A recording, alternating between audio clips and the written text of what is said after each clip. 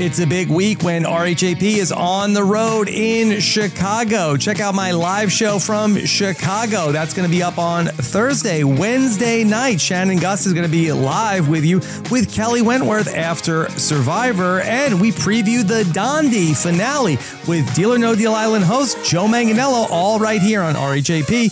We know reality TV.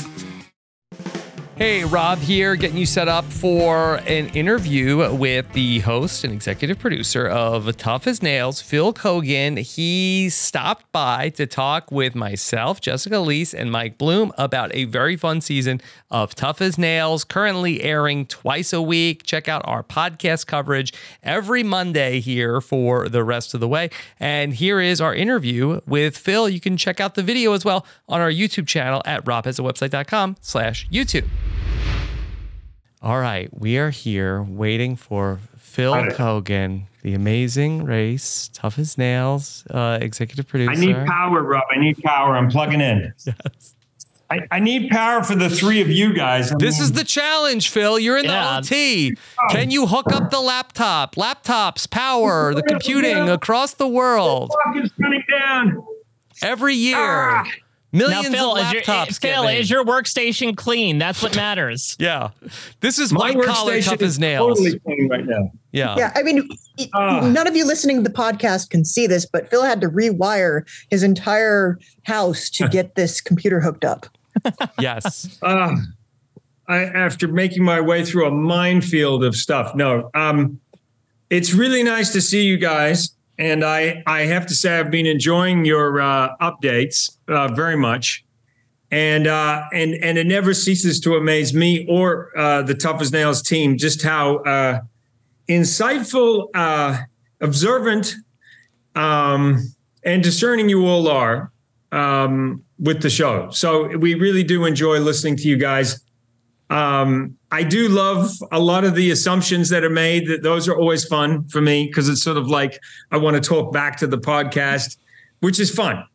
But I know I really do enjoy it. So thank you. You really are in full bloom this season. Just that off your shoulder there. Sorry, I couldn't help it. I'm sorry. Terrible. Well, we are in the midst of season 5 of Tough as Nails, and a season that we have really been enjoying. It's been very, very fun.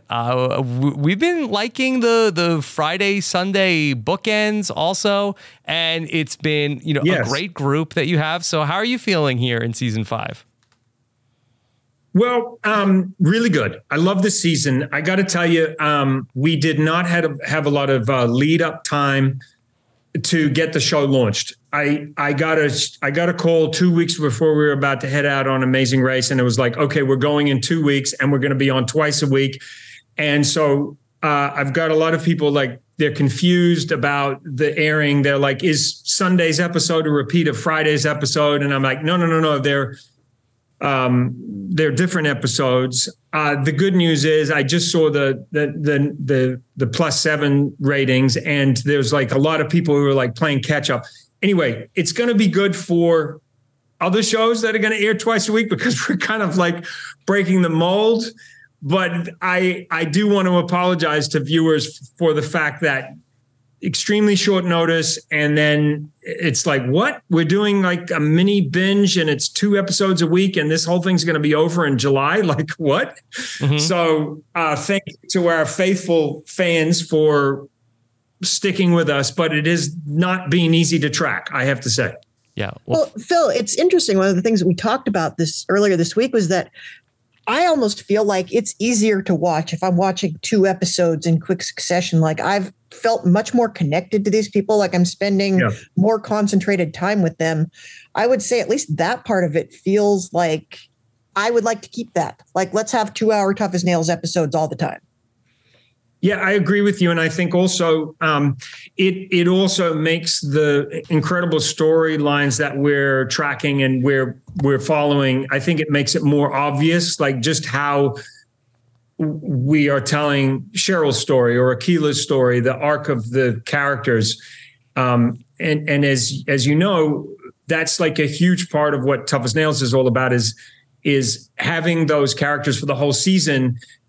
We're able to arc those stories because with Carolina's story, where there's there's a great moment of redemption coming up later in the season.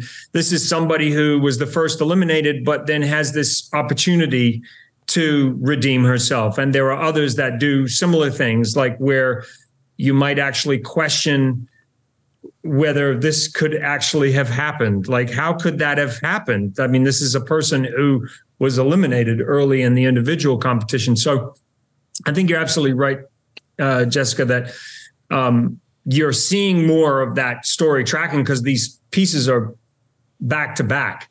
But yeah, just I do want to compliment you guys on just the things that you've observed and things that were really important to us, like that moment with Cheryl in the van, which is one of the more powerful moments I think we've ever had on Tough as Nails, where this 55-year-old woman is talking about having lived through a time where somebody like her wasn't accepted. And now I feel like not the whole country, but a lot of the country are more accepting of a Cheryl in the world, and where Cheryl feels like she has a place in this world where she maybe didn't, 2 decades ago.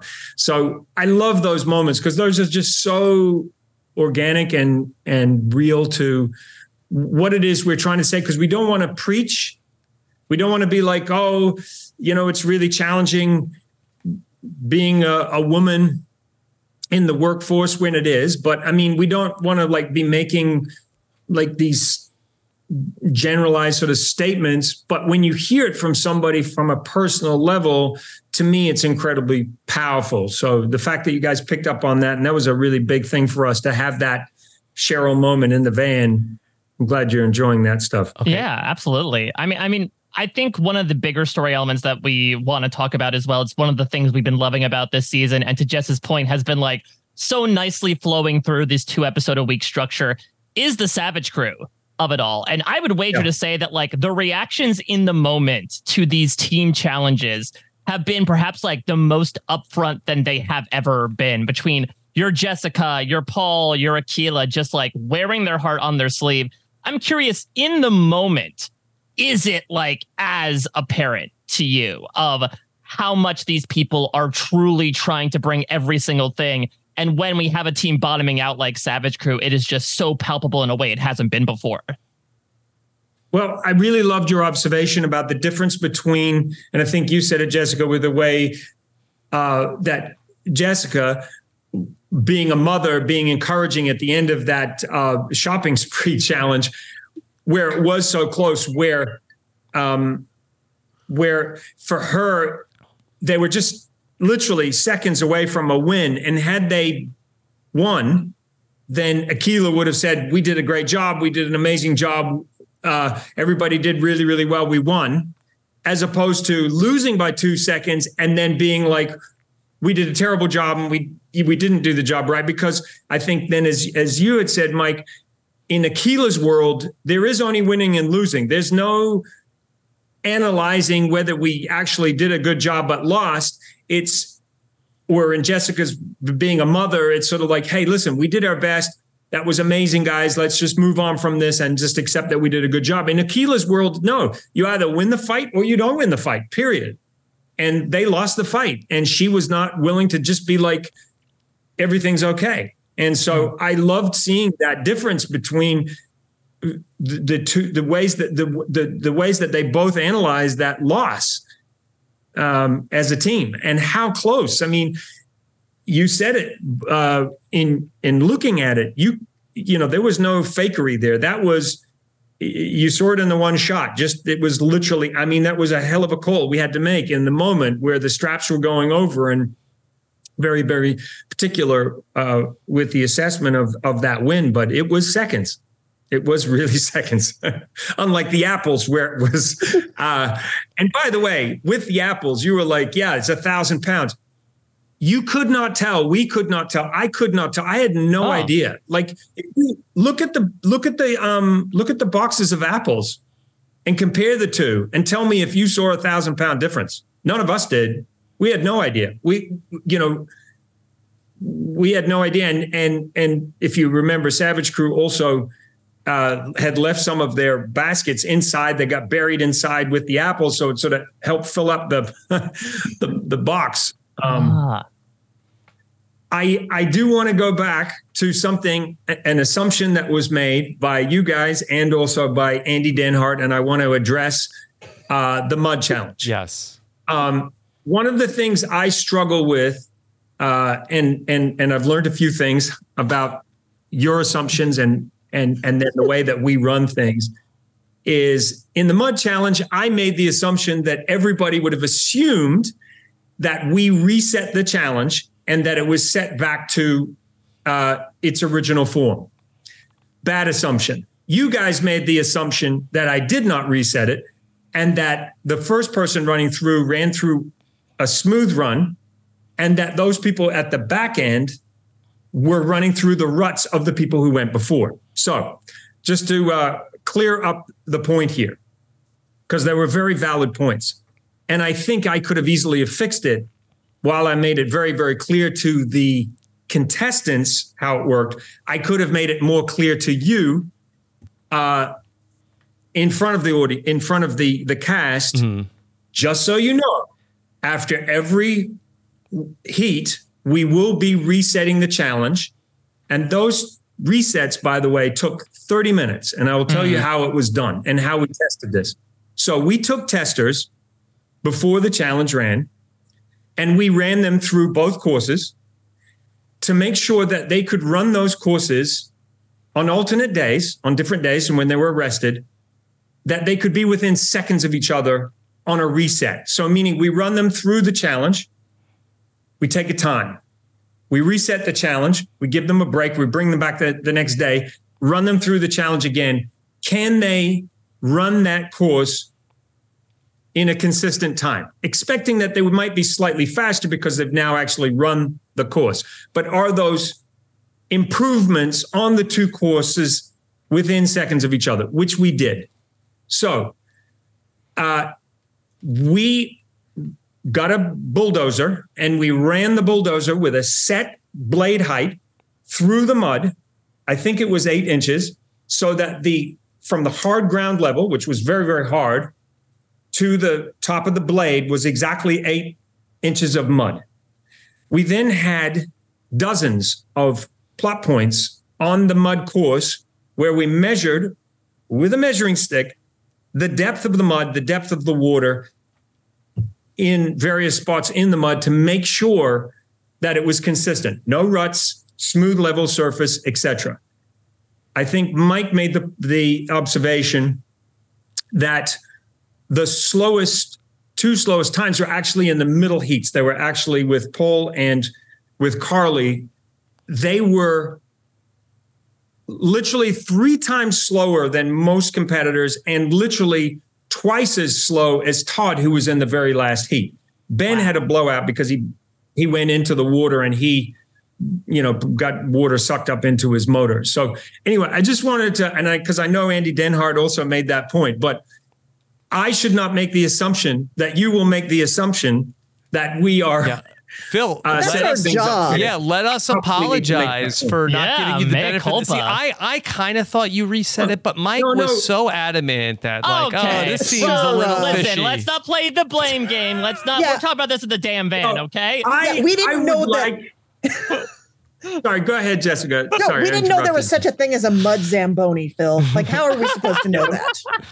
It's funny you should say that because that's exactly what I was going to say to you was it is a little bit like that, but I'm going to take responsibility. I learned something from that, which is not to make the assumption, because you always get haters online. I'm not saying you guys, but other people also said something about, well, that's not fair because there's ruts in the thing. And then people start piling on. Then all of a sudden it's like, yeah, can you imagine you're the 5th person and now you've had all these people running through the footsteps and they just like go off on a whole thing. And you're sitting there thinking, all I had to say was we're going to reset. So that whole reset took 30 minutes and it was being watched very intently by every contestant. I can guarantee you that they were watching very closely. You want to make sure that they had a fair run.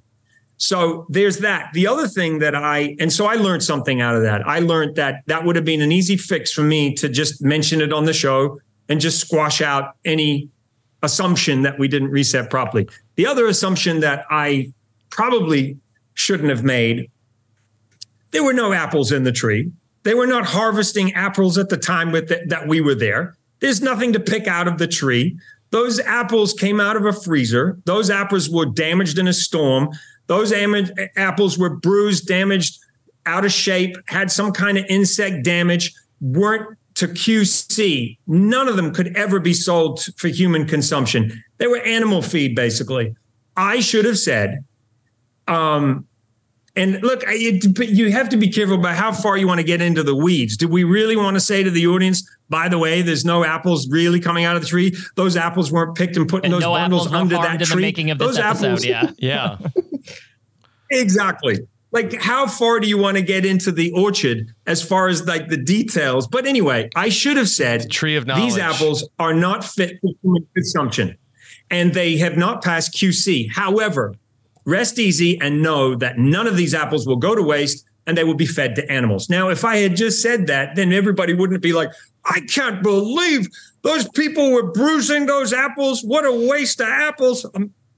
Again, I made the assumption that people would think that I wasn't wasting beautiful apples. Mm-hmm. So that's on me as well. So I learned a couple of things from your observations.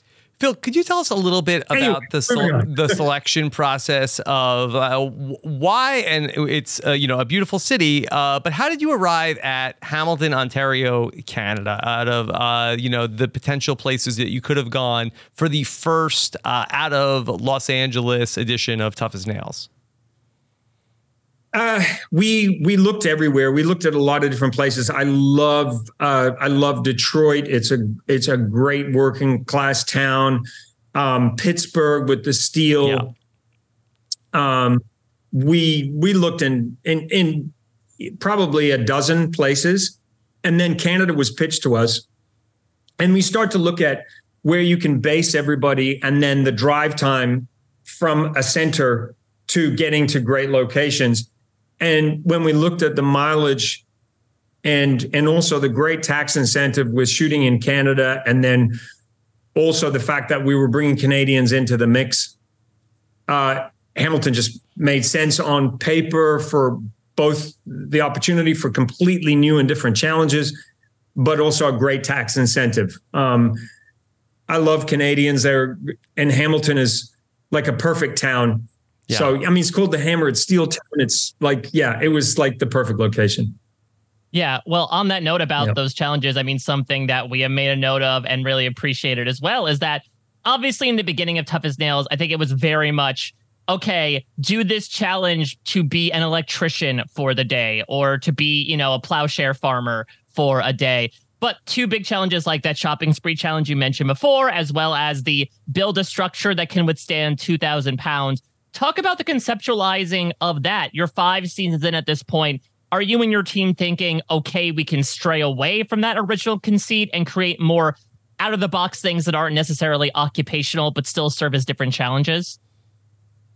Well, I think it's, for a contractor going to a home improvement store, time is money. The faster you can get in and out of a hardware store, like for Jessica, going in, that's money. It saves you money. If you know where stuff is and you can be super efficient when you go in there.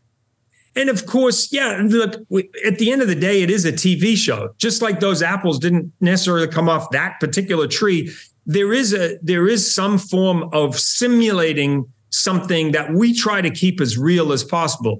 Now, when it comes to the overtime, we obviously game that up a little bit. I mean, it's an opportunity where we bring things into a very tight space. We don't make the overtime into a bigger space. We try to make it more like like going into a cage at the MMA or a boxing ring where everybody's sort of crowded around something. And so, we take a few liberties there where, is there really a challenge where people are trying to grind apples out and make cider? No, but it's related. But as far as doing particular challenges and trying to gamify the real world and a real job, sometimes we have to take some creative license with how we do that. It's not literally like, oh, on this day, they are picking apples and they are loading them on. Nobody's going to load apples onto onto the back of a trailer like that for human consumption. So we have to take some liberties. We're making a TV show at the end of the day. We try to keep it as real as we possibly can. But yeah, I expect to see already now we're looking at some future challenges, some creative choices as far as like things maybe that people don't know. But at its core, we are trying to plug into a existing job site and do something that already exists for sure. So do you think you're going to stay in Canada for the foreseeable future, or do you have a new location planned? No. We'll try to mix it up. We'll try to get to other places. And as a matter of fact, other places have already sort of reached out to us about inviting us to come and shoot in their town. Yeah. Why wouldn't these other cities want you to come? They do. Yeah, they do. It's perfect. And for us, yeah, we want to mix it up. Look, the only reason we really stuck with LA for the first 4 seasons was we were making 2 shows. We were making Tough as Nails and we were making a COVID production that nobody got to see. That was such a strain on production. We were the first CBS show back after after COVID started, after the pandemic, and it was incredibly stressful. It was like you go to adjust something on the set, you touch it and be like, okay, you need to back out. We got to spray it, wait 15 minutes. Now the art department can go in and move something. Now we got to wait 15 minutes and spray that down. I mean, it was a nightmare. I'm not going to be, I'm not going to mince words about it. And so the idea that we would then take a well-oiled machine to a different city and deal with COVID protocols on top of being in a different city was too much. We were like, let's just focus on keeping it as simple as we possibly can. And that's why we stuck in LA. But I would like to see a day where we just, we move around. I think you would have seen that Australia started casting for a season of Tough as Nails. Turkey just signed a deal to do a version of Tough as Nails. I could see a time where, maybe we do an international. Well, I guess Canada is technically international, but I could see us going somewhere like we could go to Mexico. Like Mexico City would be a great location for Tough as Nails. So, yeah, we want to move around. It also opens up the possibility for fresh and new and different jobs, like being in Lake Ontario there with the dry dock and the steel and, all of that's, super exciting. I have to imagine that you having been everywhere is probably pretty helpful in this arena. Like something must occur to you Hugely. like, oh, I went there for Amazing Race or went there for one of your other many shows.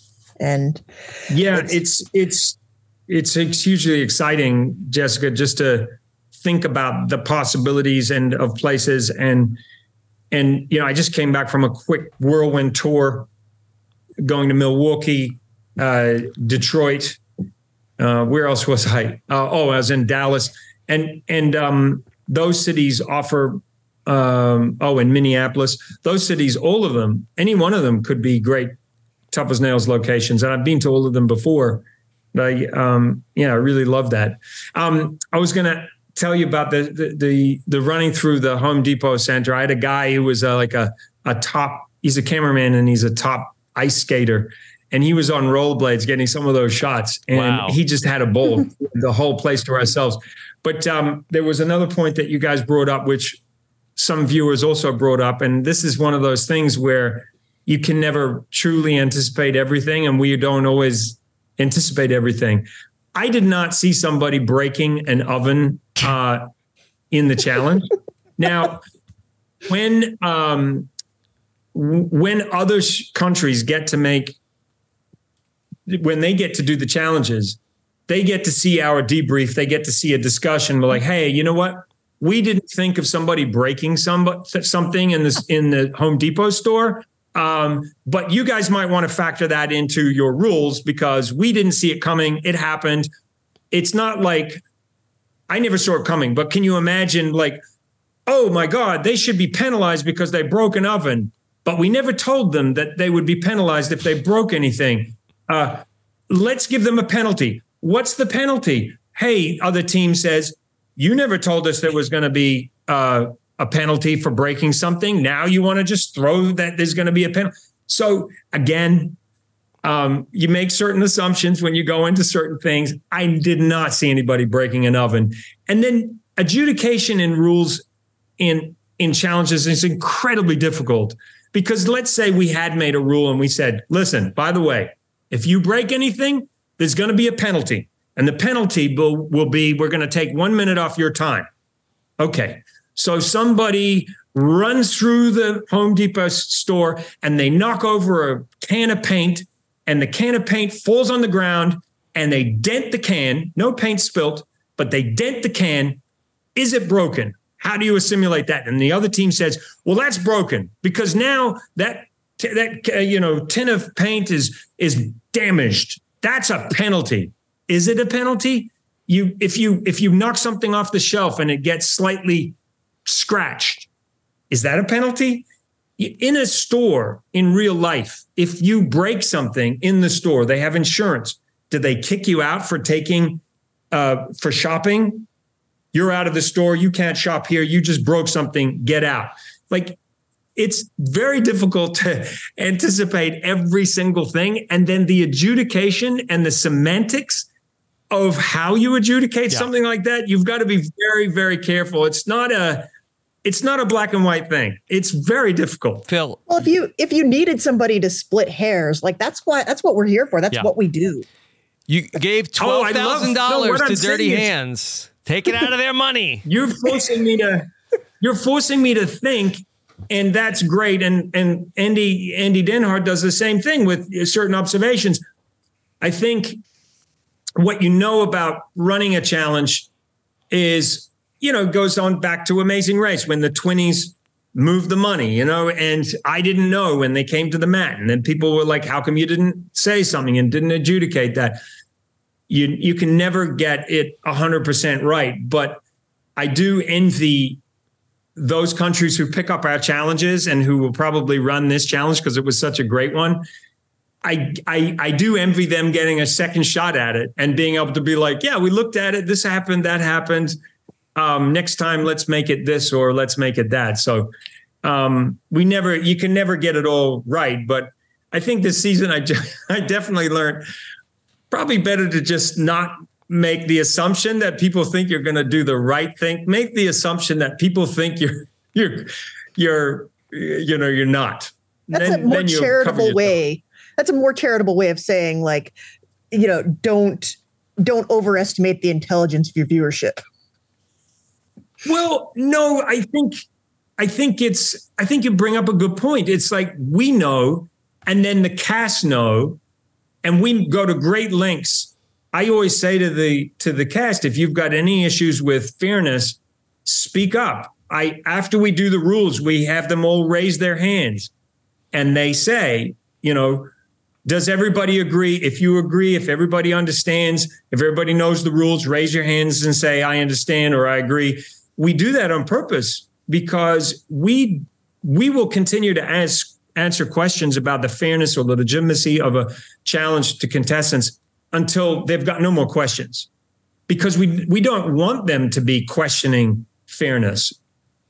And sometimes, I guess, some of that information probably needs to be shared with the viewer so they know that we're addressing the fairness. So, anyway, I'm really, really pleased with this season. I love that we have some really strong women. I think it's hugely important at a time when we're going through a transitional period, meaning it wasn't that long ago that men ran out and stopped women from running. In my lifetime, stopped women from running marathons because they thought they weren't physically up to it. We've gone through so many great changes, and there are still some people that think that it's unfair that we have men and women competing. But I want to be part of the future and change and where women will be accepted in the future, not necessarily where we're at now. There are less women in the trades. There are less minorities in the trades. The chances of minorities or women standing out against men is, they have less of a chance. There's just because the pool of people that we're picking from, there's just less good people in those groups. There's a bigger pool of men, of white men who work in the trades, who are putting their hand up and saying, I want to compete. But I don't want to continue to be a part of what the past is, which is like, we have to separate men and women competing.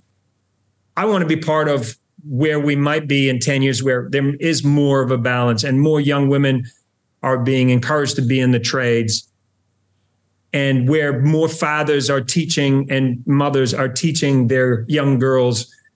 When you hear Yessie talking about things she learned from her father, where there's more of that, where the young girls being born today are going to be encouraged to pick up tools and work with them as young kids, like maybe boys were more in the past. I want to be part of that future. It does mean that men at the moment, as far as like sheer numbers, definitely have an advantage. There are more men and young boys being encouraged to work in the trades than women. That's just a fact. Can't get around that. But I want to be part of the change, and I think our team does. And ask any of the women if they think it's fair that they're competing against the men. Ask Akila, Jessica, Yessie, Cheryl, you want to compete equally against the men? I guarantee you none of them are going to say, no, we want our own division. They don't want that. They want to be thought of as being equal. I mean, to that point, it's something that I know we brought up on the podcast, is it does seem like, whether coincidental or not, the past 2 seasons have had, the first 4 or 5 boots of the season being women. Do you feel like that is a bit of, a pure coincidence? Does it come down to challenges, the people you cast? Because I think you bring up so many salient points, and I do agree that I think the contestants themselves want to show that they are capable, no matter what the gender, of accomplishing the same thing. We saw this with Cheryl versus Marcus. But when you look at a trend like that, does that allow you to question inward and think, is this a trend that I'm actively trying to stop? You don't want to stop it. But I think it's, like I said, I don't see that women are any different than, say, a minority who is in the trade, because there are less minorities in the trade. So it's a little bit like if you look at New Zealanders competing in the Olympics.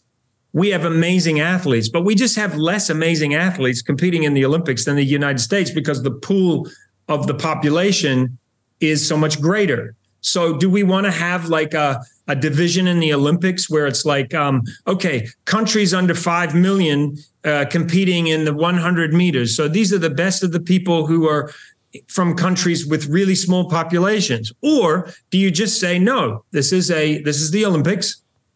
It's the best of the best from any country, whether it's 5 million or 300 million. And my feeling is, no, like I said, is the men typically are going as far as a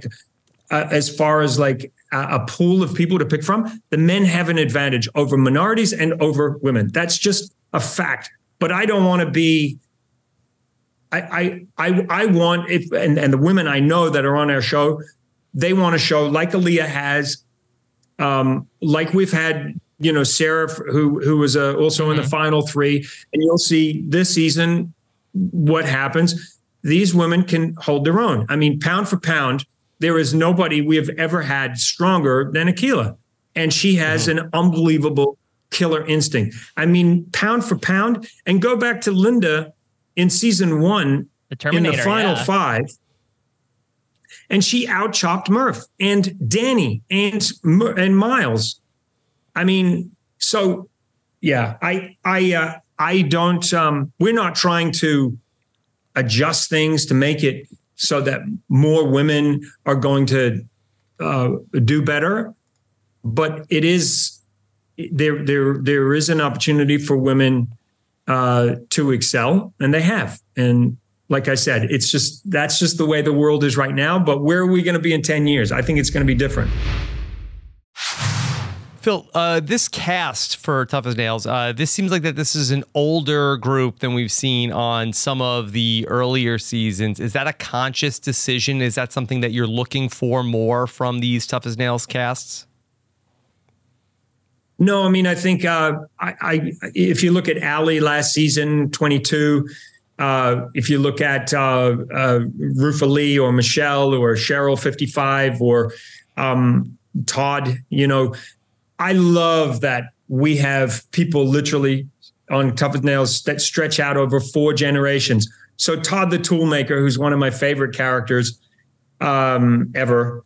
Here's Todd the Toolmaker. He's in his 60s, he's 58. You look at Todd the Toolmaker, and he's not going to necessarily be able to outrun a George, but his life skills and his ability to work with his hands and his smarts in the real world, that practical intelligence, is at a higher level than you're going to get, for the most part, from a younger competitor. So I love that. Maybe, you're fitter and you're stronger, but how about your mental toughness, life skills, and your ability to get the job done, or that knowledge? How about this stuff? And so I love that. And we get a lot of we get a lot of people loving on that. Where else do you see a 55-year-old woman like Cheryl leading a group of men and women to victory? I mean, she's just such an awesome woman.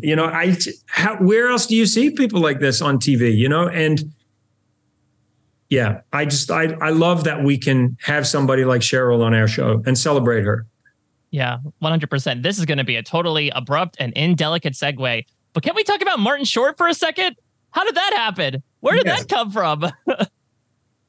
Well, Martin Short. So we were going to Hamilton, Ontario, and when I mentioned it to somebody, they were like, "Oh, doesn't Martin Short come from Hamilton, Ontario?" And I was like, "Does he?"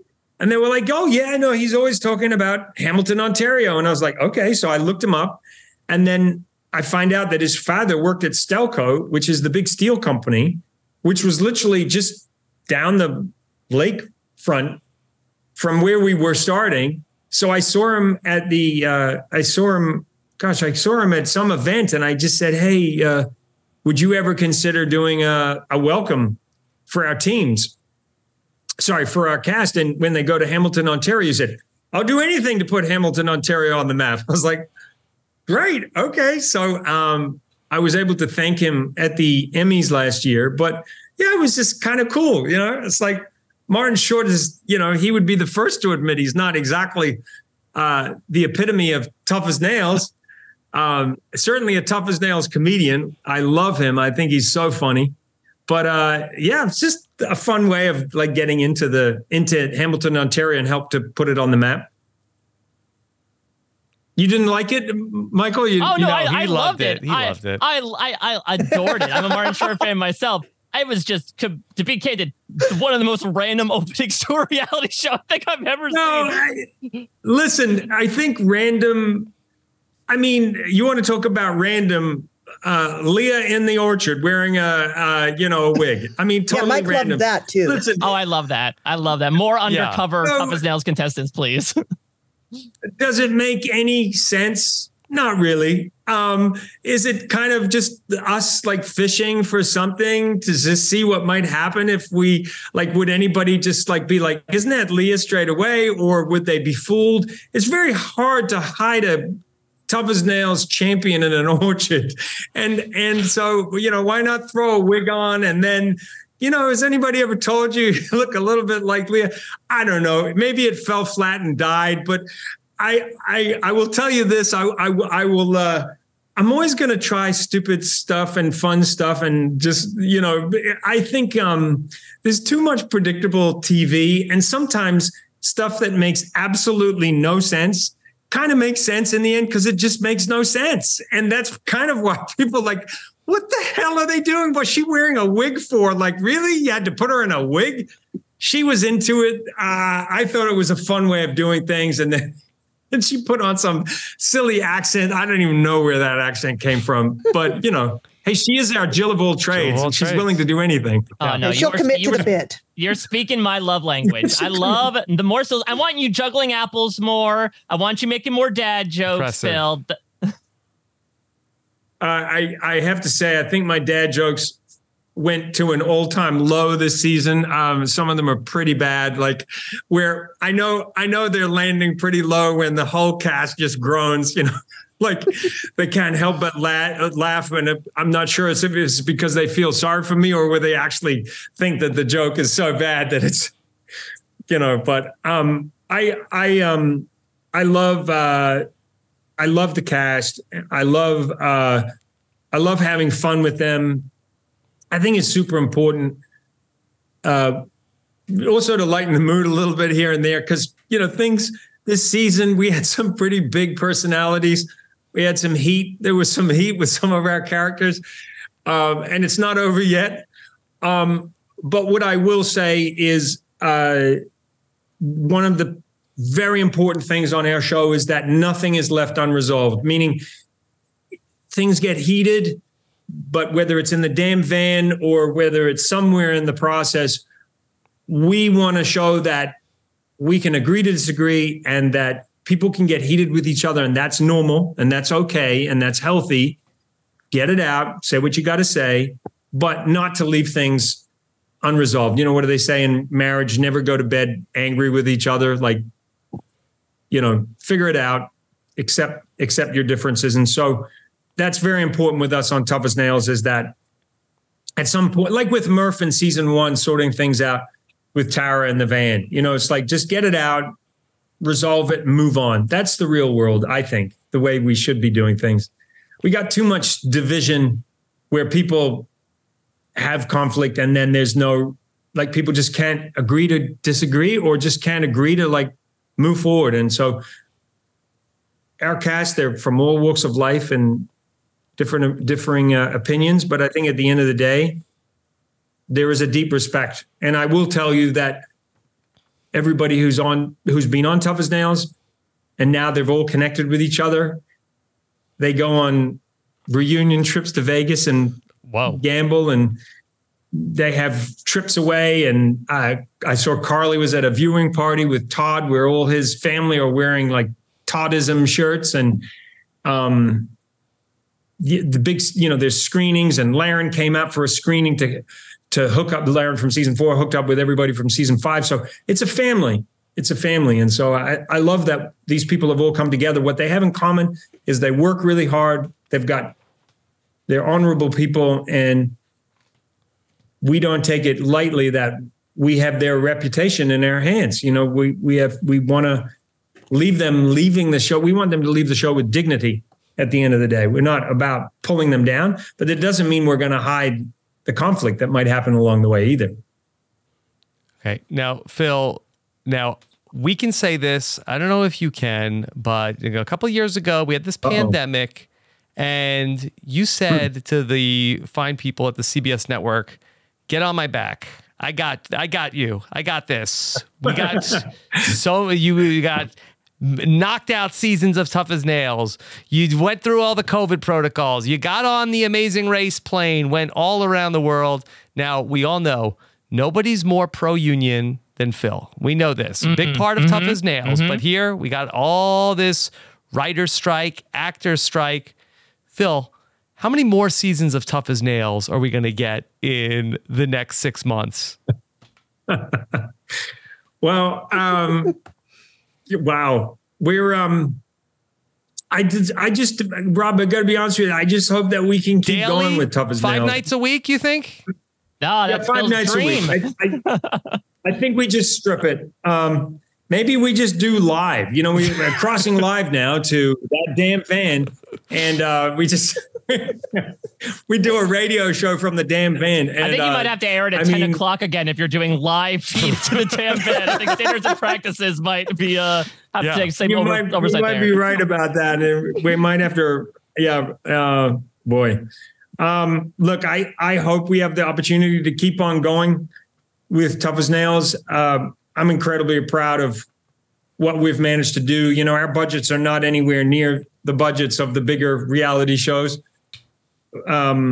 we do a lot with what we have. Somebody said the other day, "Oh, you should make the prize bigger." I'm like, I would love nothing more to make the prize bigger. I would love to hand out even more money on Tough as Nails. But we're living in a really interesting time right now, where with this strike and with content, and I'm really not sure where everything is going to go. But what I do know is that a reality show that can punch above its weight and be and give good return on investment, that is going to be part of the future, because we just can't, we were in a bubble for a while where we were spending insane amount of money on big budget television shows. And I don't know if we're ever going to see that again.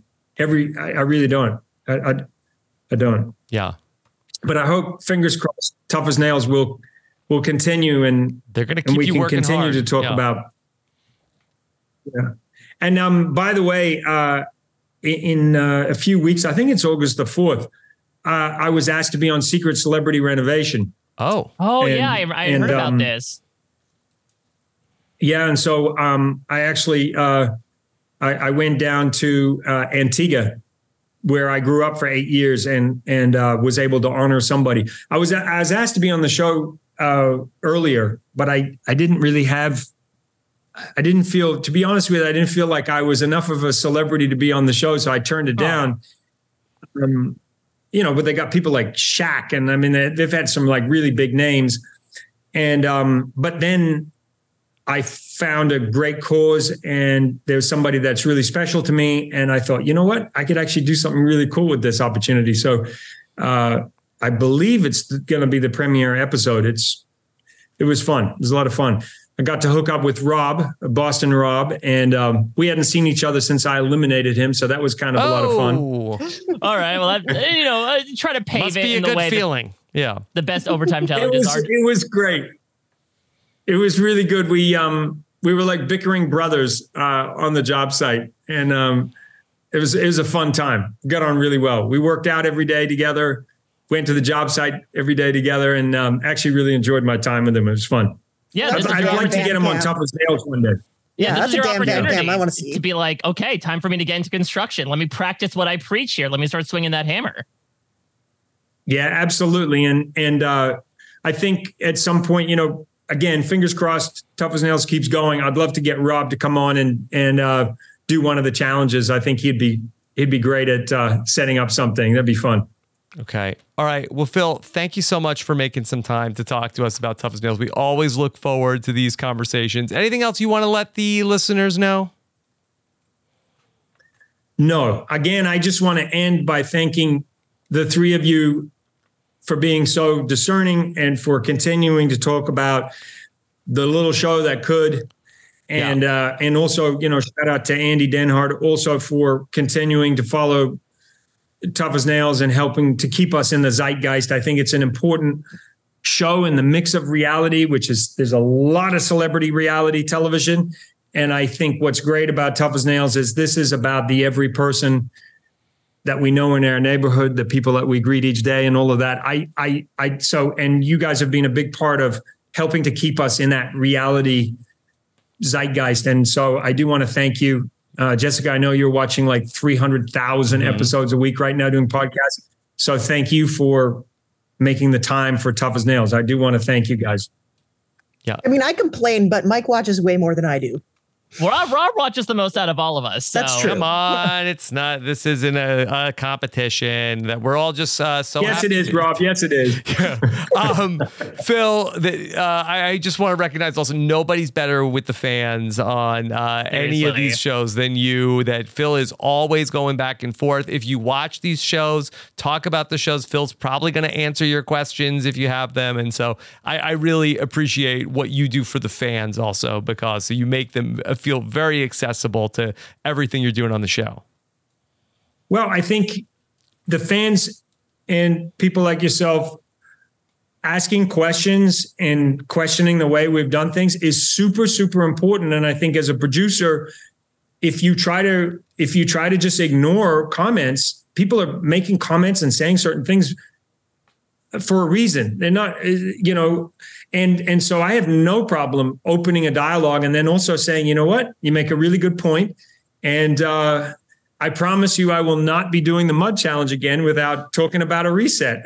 That's not going to happen again. I don't want to get caught in a rut, so to speak, on that one. I'm going to I'm definitely going to talk about the pains that we went through to reset for 30 minutes on that. So thank you guys very, very much. Phil, thank you so much. And looking forward to seeing the last couple of weeks here of Tough as Nails season 5.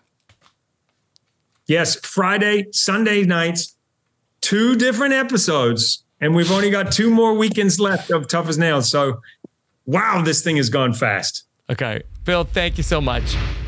All right, everybody, there you have it. The amazing host of Tough as Nails, creator, executive producer, juggler, Phil Keoghan. And so we know he is juggling a lot of things on his schedule right now. So we appreciate Phil making some time to chat with us. If you missed our recap of Tough as Nails, you can hear it in our Rob As podcast feed or our Tough as Nails feed. Both are available when you go to robasawebsite.com/subscribe. Thank you so much for listening. Take care, everybody. Have a good one. Bye.